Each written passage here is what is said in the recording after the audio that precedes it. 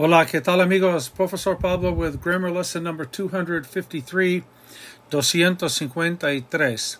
Subjunctive, esperar versus esperar que. Key points, number 1. If you follow hope with the word to, then the infinitive must follow. Example, esperar plus infinitive is to hope to. The license plate would be a 30. 3 for the conjugation of esperar in the present, and 0 for the infinitive. Espero ir con ustedes. I hope to go with you guys, all right? Espero ir con ustedes.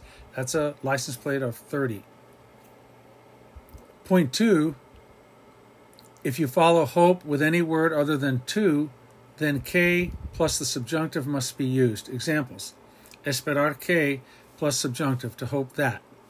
Espero que llueva. I hope it rains, or I hope that it rains. Our license plate would be 3 for espero, present tense, que, the letter K for the word que, and llueva, opposite vowel, that's an 8, verb number 8, 3K8. Now let's take it into the past. From I hope it rains to I was hoping it would rain, or I was hoping that it would rain. Esperaba que lloviera.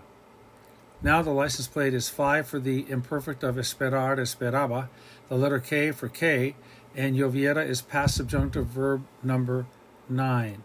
Okay, so we have our analogy of a trailer being towed by a tow vehicle. Esperaba is the tow vehicle, que is the hitch, and lloviera is the subjunctive. All right, so esperar, if you say I hope to, we hope to, you go infinitive. If you say I hope that, or we hope that, or we hope that, or I hoped that, then you got to go subjunctive, either verb number 8, present subjunctive, or verb number 9, past subjunctive. All right, that'll do it. This is Professor Pablo signing off. Cambio fuera.